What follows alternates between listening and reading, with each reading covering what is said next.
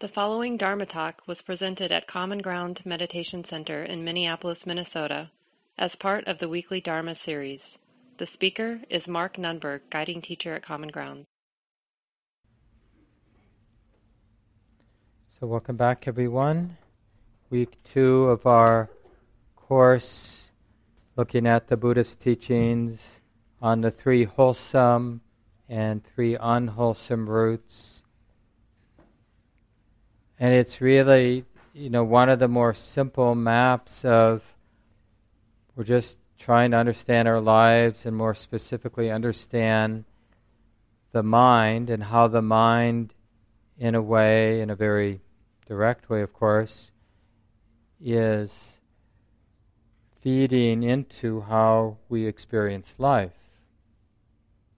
And so in Buddhism, we call this particular, it's really the foundational insight, first insight that a human being has once they start to pay attention with a little bit more integrity and sincerity. We notice, right?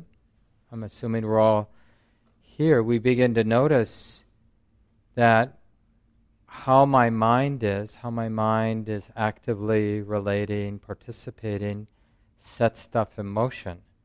And when my mind is participating in a way that sets stress in motion, we call that way of relating, participating, we call those qualities unwholesome or unskillful.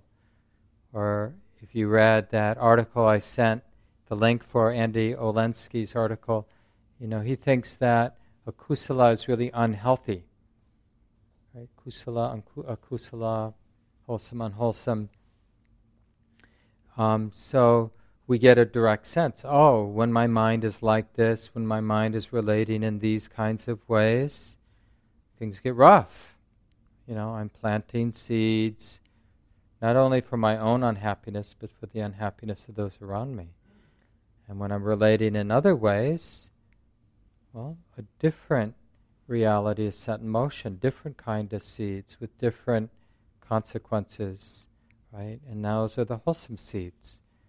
And so we're basically learning how to read our life and read our heart, read what in Buddhism we call the conditional or conditionality, the conditional nature of the world, subjective world we inhabit. It's conditional. And it's not a deterministic, like we're just screwed by how things are unfolding in a deterministic way, because part of the conditional unfolding is how I'm relating moment by moment by moment. So even if we've been relating with a lot of greed, a lot of anger, and a lot of delusion for a long time, we got a new chapter right now, this moment, right? So maybe there are going to be a lot of painful effects for all those previous moments where I was relating with greed, with anger, with delusion. But now I can plant a different seed in this moment. So it's really meant to be an empowering teaching. It's really important that we use these teachings in this way, right? We're looking for this result where we're inspired to participate, or you could say to meditate or to train the heart and mind, because we don't feel hopeless based on our personality, our mental conditioning. So however rough or unskillful your conditioning, of course we blame our culture or blame our parents or blame our friends or whatever, the conditioning factors were for this personality to be the way it is. But given that it's this way, what are we going to do about it? And I really this is my interpretation in a way, but it's sort of built into the Buddhist teachings that, it's not personal that my personality is this way, but it makes sense to take responsibility for it.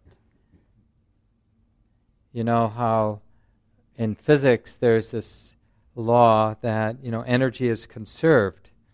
So if we've got some momentum about being greedy or being angry or being deluded, disconnected, in denial, right, that tendency of mine will, like the Buddha says in some of his teachings, there's nowhere that one can hide from the consequences of what's been set in motion. Like we'll all commit suicide and get out of here, But just as a way of opening our mind, like some sentient being will be experiencing whatever seeds have been planted. So, like in a Buddhist sense, we wouldn't say that's going to be me. But what's in motion will express itself. So we have, like, out of compassion for ourselves in this life, out of compassion for whoever might be sort of aware of the consequences of the seeds, we want to both stop planting unwholesome seeds and wisely uproot the unwholesome tendencies through understanding what they are. And it sounds initially like a lot of work. Wouldn't it be just easier to watch a lot of good TV, and wait until the end, and, whoever ends up with my unfinished business, whatever that next sentient being is, wherever they might be, right? Tough luck, That's your responsibility then. But what is really important is to see that this work of healing the mind, this work of purifying the mind, developing the mind, training the mind, is really a joy. It feels good.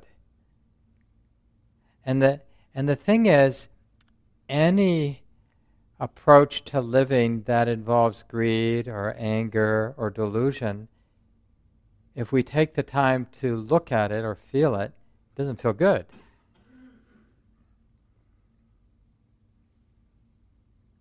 So we've been, more specifically this week, hopefully checking out greed. But let's just review, just kind of get a deeper sense of all three of the unwholesome. The more we really understand what greed is in our heart and mind, in our bodies, the more we understand what hate or anger, aversion, fear is, the more we understand what delusion is, then we know what non-greed, non-hate, non-delusion, right? Because it's very rich. Non-greed is very rich.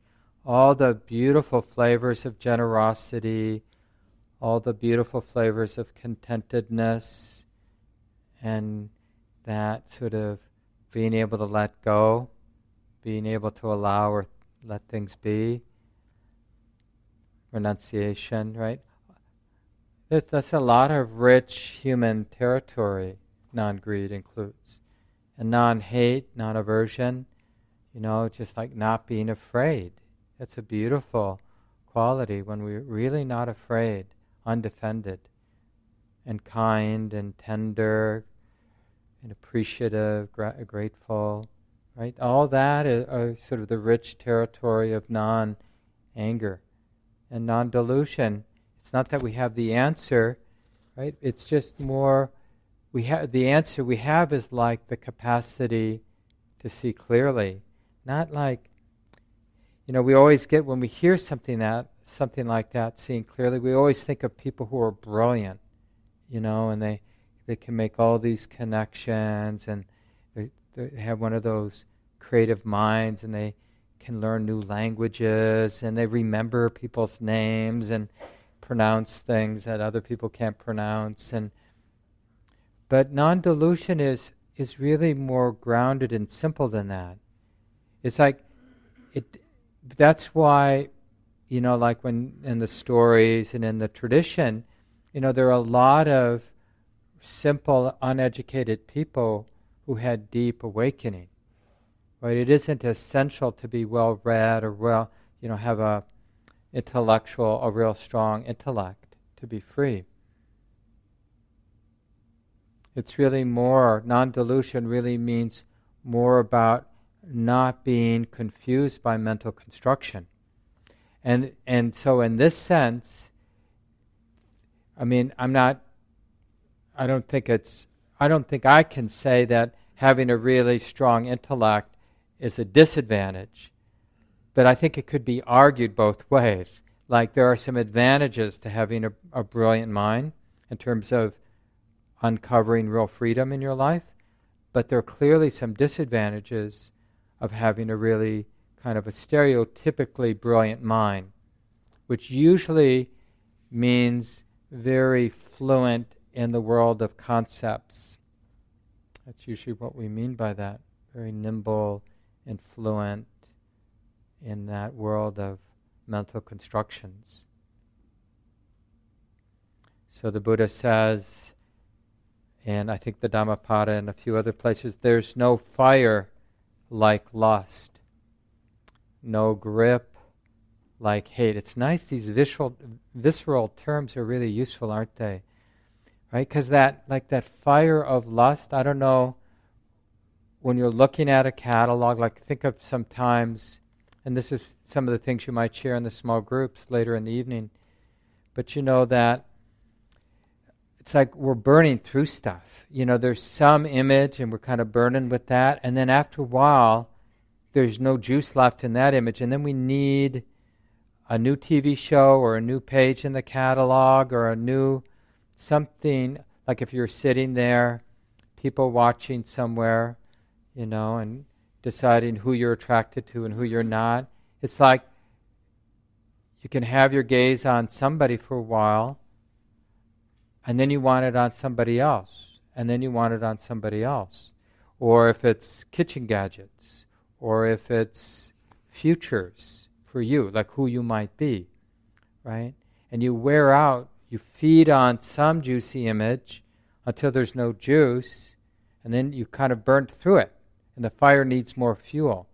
So the greediness looks for something else to desire, something else to want, to keep it going, right? So it really has that quality of fire needing fuel, finding its fuel.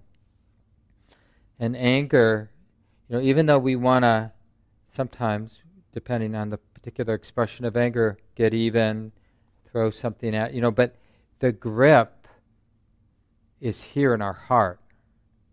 That sort of contraction. And then the Buddha says, and no net like delusion. Right? That entanglement of delusion.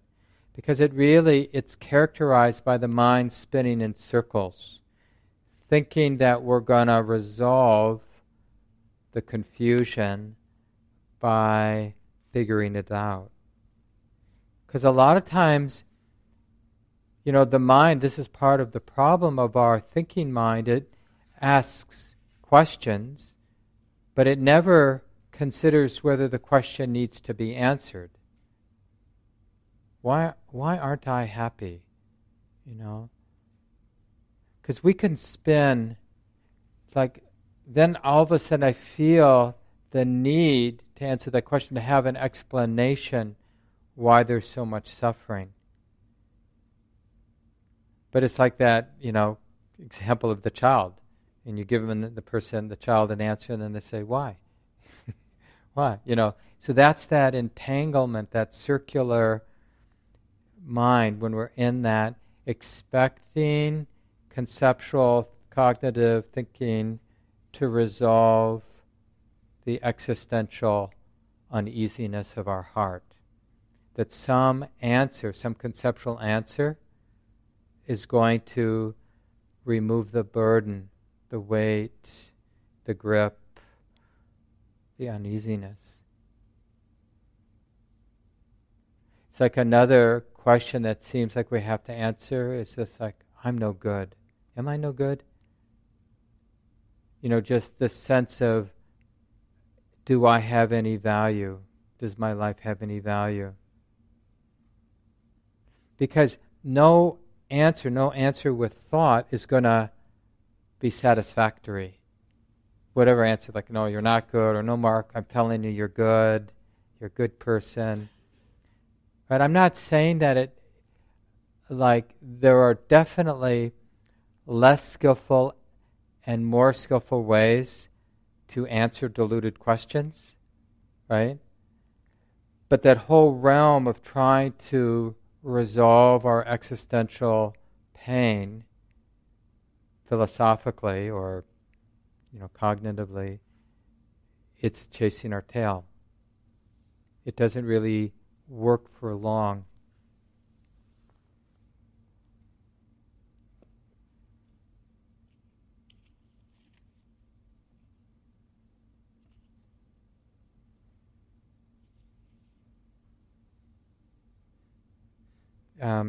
Cam sent a short, I think 11-minute piece from a talk Joseph Goldstein gave, so I sent it out.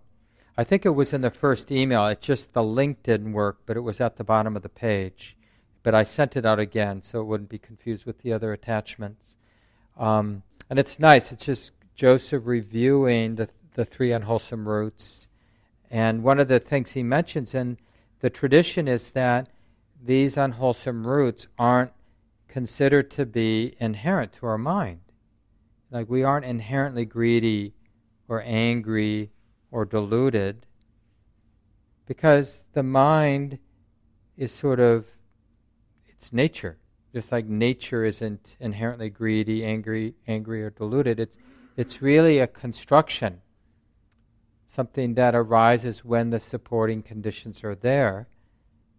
So that means greediness or any of the three unwholesome roots can cease when those unwholesome roots aren't there.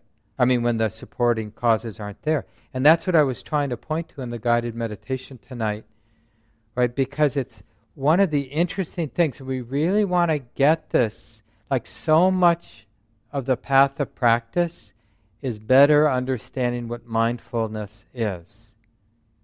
That's a big part of the practice. Like, what does it mean to be mindfully aware? And one of the ways to sort of do this reflection is to really get a sense that when mindfulness is present, the mind has a lot of immunity from the three unwholesome roots, right? Because if that mindfulness is strongly established in the mind, that doesn't mean the mind is dependent on a meditation object, because it doesn't really matter. The object, mindfulness isn't dependent on any object. Any object will do. Any experience will do. What experience could arise for us that we couldn't be mindfully aware of? Self-hatred. Oh, self-hatred's like this. Feels like this. So mindfulness has a way of diffusing the kind of toxicity, the capacity of the seed of anger, the seed of greed, the seed of delusion, to sort of set something in motion. Because what makes the unwholesome roots unwholesome is the identification, right? Is the attachment.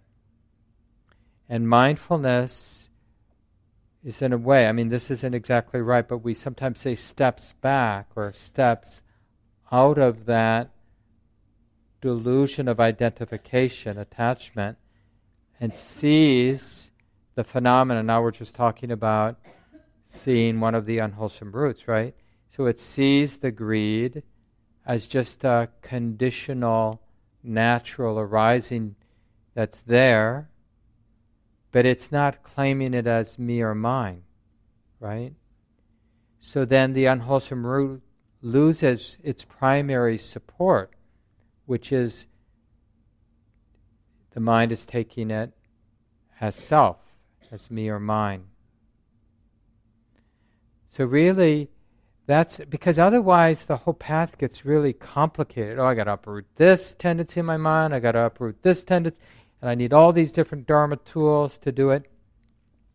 I mean, it really is, for some of you, the kind of Dharma nerds in the group tonight, that you'll find some joy reading about how people practice and reading the sort of diversity of teachings that come from the Buddhist tradition.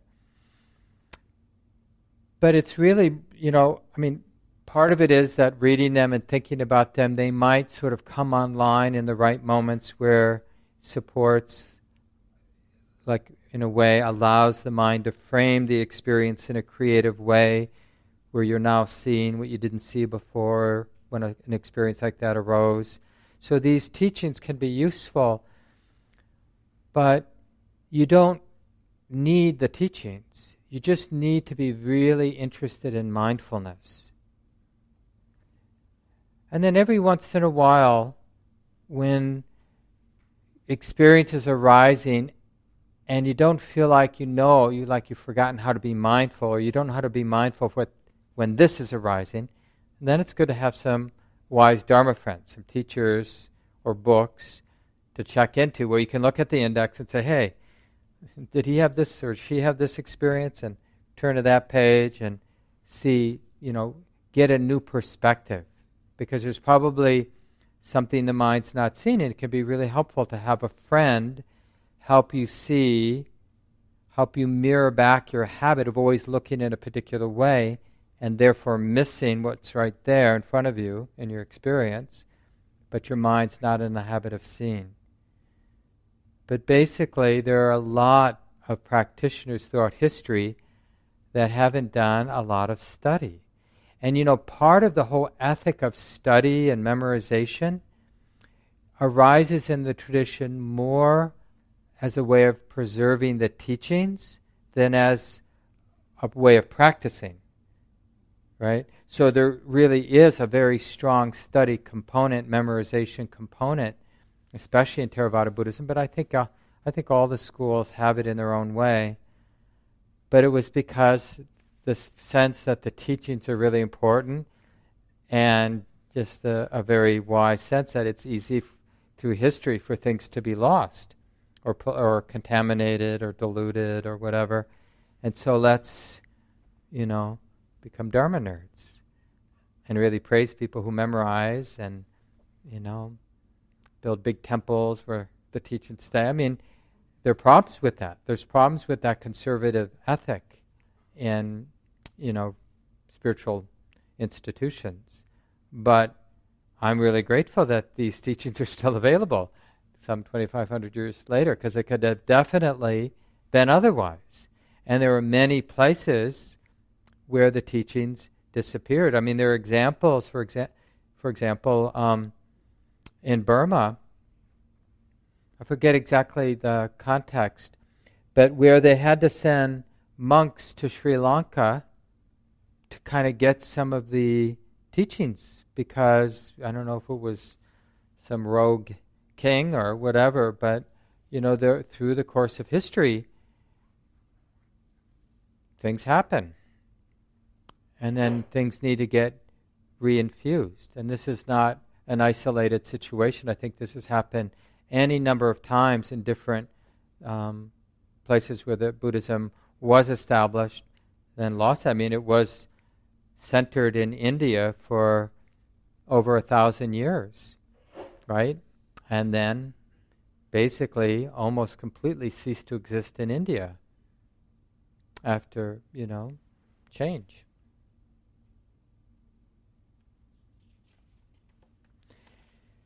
And so one of the tools, that we'll just learn naturally, but it can be nice to hear it, which is when greed is quite dominant, quite active, right?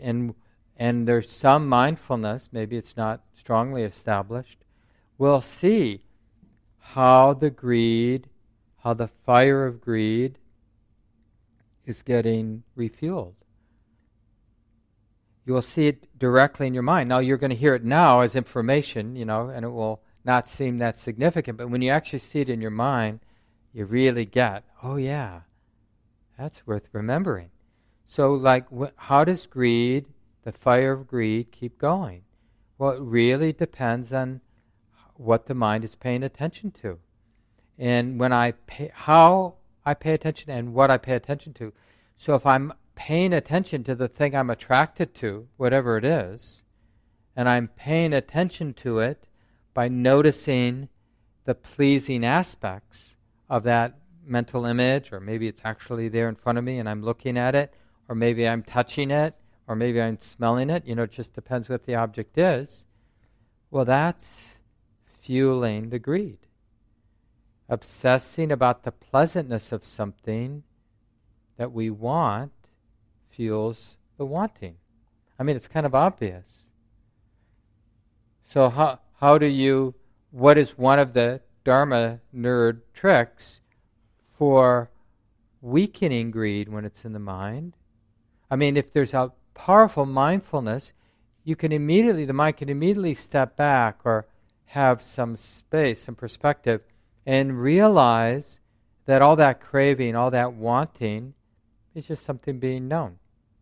So basically, immediately seeing the impersonal nature, that's just a thought, that's just a feeling, it's just stuff being known. But rarely is mindfulness and wisdom, rarely does it have that much momentum. So often what we have to do is we have to be a little bit more strategic. Sometimes it's like turning away. We leave the area so we're not going to experience the thing that's attractive, the thing that we want. I'm not going to go there because I'm in a long-term committed relationship and I don't really want to be in the same room with this person I'm really attracted to, right? Because it fuels the fire. Or, I don't want to hang out with these people who have all these things that I want because it just fuels the fire. Or whatever whatever it is that we're attracted to. So one is removing, but sometimes we can't do that, and sometimes we don't want to do that. And so maybe we turn it from envy to appreciation, right? That's the mudita practice, the appreciative joy, where we're around a really wise and kind and beautiful and magnetic person that everybody loves, and we really would love to hate them, but we can't because we also find them very wonderful to be around. And instead of just feeling bad about ourselves or envious, we can just appreciate the goodness of that person, right? But one of the go-to strategies is to see the limitation of what we crave, whatever it is. We crave a new car, and then we bring to mind having to make the payment. Or we bring to mind somebody scratching it, like it's parked there in the grocery store lot, and I'm inside shopping, and someone opens their door without thinking and puts a dent in my brand new beautiful car, right? And just really like, oh yeah, that's possible. Or any number of ways to see the burden, like how it contributes to global warming, or how it, causes kids growing up in the city to have more asthma because of the pollution. And we bring that, like we keep that in mind. And it's really interesting to, and you can play with this, like the things that you really strongly want in your life. Just balance off the tendency to only see the positive in the thing you want by strategically bringing up and dwelling on what's limited in that thing that you desire, that you want. Now, there's shadows to everything, so this could, be a shadow too. And the same like with anger, there's anger is seeing the negative, so it's like one of the interesting things when we have a lot of fear, a lot of aversion, if we can find some way to establish loving kindness in our heart, it's not really possible to be both angry and have actual feelings, qualities of love, compassion, joy, any of the flavors of love in the mind at the same time. They just don't coexist in one heart, one mind at the same time. Some of you know that discourse from the Buddha about the peg, the wooden peg, where we, in a sense, insert something in the mind, and by really bringing that to mind, something else gets pushed out. But we're not directly telling ourselves to stop being angry. We're just bringing our cat to mind and remembering how nice it is to hold the cat next to our heart, or how nice it is to get a hug from this friend who's really been there for us, or whatever it might be that allows the heart to get established in kindness.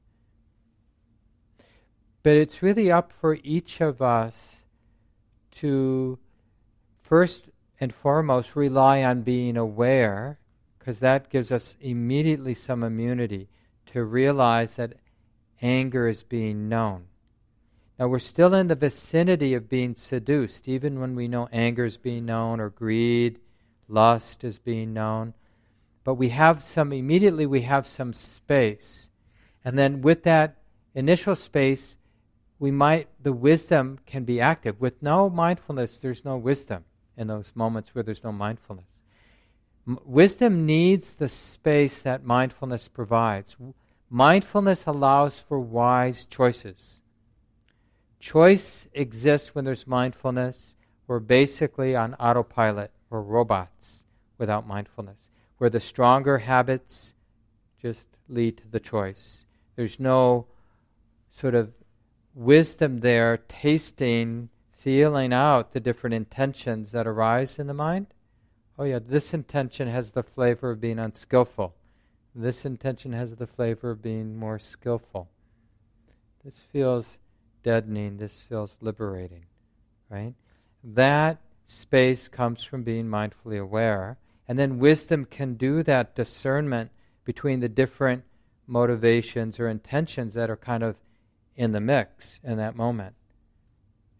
Otherwise, we're just the robot, just on autopilot. So in your small groups tonight, I mentioned last week, just to be reflecting on, in particular on greed tonight, just because next week we'll look at anger more directly. So I just mentioned last week to track how you notice greed arising during your days. And in particular, noticing, it's more subtle, moments where there seems to be a relative absence of wanting or a relative presence of contentment, not needing the moment to be different than it is, right? And then to think about like planting seeds, and then really like what are the supporting causes that gets the mind to the place where it makes sense to plant that seed, and then what are the consequences you've noticed. Because like in one of the places the Buddha talks about, here I'll just read this.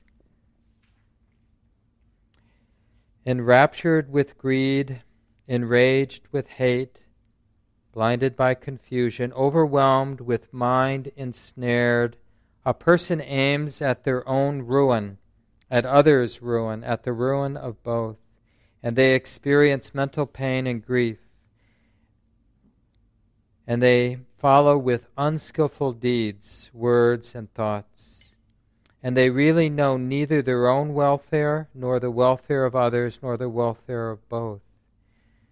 These things make them unaware and ignorant, hinder knowledge, are painful, and do not lead them to peace. Right? So we make a mess not only of our own life, but we make a mess of others. So that's another thing you can reflect on, as you saw greed, as you know how greed operates, to really see how it's not helping you and not helping those around you, and even in a wider way, making the world the way that it is. unjust and cause for pain. And I'll just end with this point. I might have mentioned it last week, but I wasn't sure. But there's a really, for me, a very potent simile or image that's used about these unwholesome roots. And it's really useful to study up about related to the fig trees in the tropics. And they have very tiny seeds, and the birds love these fruits, and then they poop, and they often poop in the tree. It's another tree, right? And these seeds can start growing on the branch of a tree, especially in the tropics. There's enough debris, enough moisture. Eventually they drop roots, and then over a long period of time, these vines will completely encircle the host tree. And there might be, they're like banyan trees, there might be 200 main trunks, eventually, this one plant. I mean, could be several, I think they can be as big as several city blocks, like in places. Some of you have seen these trees, right? And and it's kind of creepy. That's a very potent image, because it's a tiny seed, it doesn't seem so bad for me to be reading a catalog and lusting after all the things I want. Or for me, more likely would be looking on Zillow for a perfect cabin on Lake Superior that I can't afford, or something like that. It seems like a relatively harmless activity. But we don't realize that it's just a little bit easier to be greedy, to think, in a diluted way, to think that greed, acting on this greed, will lead to some kind of satisfaction. So it goes on, and greed feeds aversion. Because really aversion is feeling betrayed, feeling frustrated by our greed. Life's not delivering what I want, and that makes me angry. My partner isn't making me happy, and that makes me angry. The world isn't the way I want it to be, right? And then when we're really angry and raging, right, it really hurts. So we don't want to be in our life. Anger is really painful. Greed is juicy, at least on the surface. It burns underneath. But on the surface, at least, it's a little juicy. But anger just hurts. So then we're more likely to dwell in delusion, to be disconnected, to not want to be intimate. And that's so flat, to be alive, but our strategy is to be deluded, to be disconnected. Then we need, more and more need something nice to happen to us, something pleasant, because we feel so disconnected, like life is nothing, flat, numb. So they all feed into each other, right? And then we're more desperate for something juicy, pleasant to happen. And we're more disappointed and frustrated and angry when it doesn't really make us happy. And we want to be more disconnected because that anger hurts. And on and on. So I think there's going to be lots to share because we've been in these circles of samsara in our own particular way now for a long time. But in general, if you have something to share about greed and what you've been learning about greed or how greed operates in your mind, so even what you don't know, like just how it dominates and controls your life, because even that, talking about it in an objective way like that, really normalizes it and just helps us be more skillful with it. So there are a few of you who haven't been in these small groups before. It's often nice, because you're going to be discussing together, to share what your pronouns are. For a few of you, this may be unfamiliar, but more and more these days, people aren't comfortable with the he, him, his, or the her, she, her, hers pronouns. They just aren't so interested in being identified in a binary way, and so they have other pronouns. So it's just a polite thing to do in our community, in these more intimate settings where three people are going to be talking to each other for 20 minutes, to just ask or have each of you say your name and what your pronouns are at the beginning. And it's nice to decide the order, Sit really close so you don't have to use loud voices, and that way you won't disturb the groups that are around you. It's anonymous, meaning what you share in your small group stays in the small group.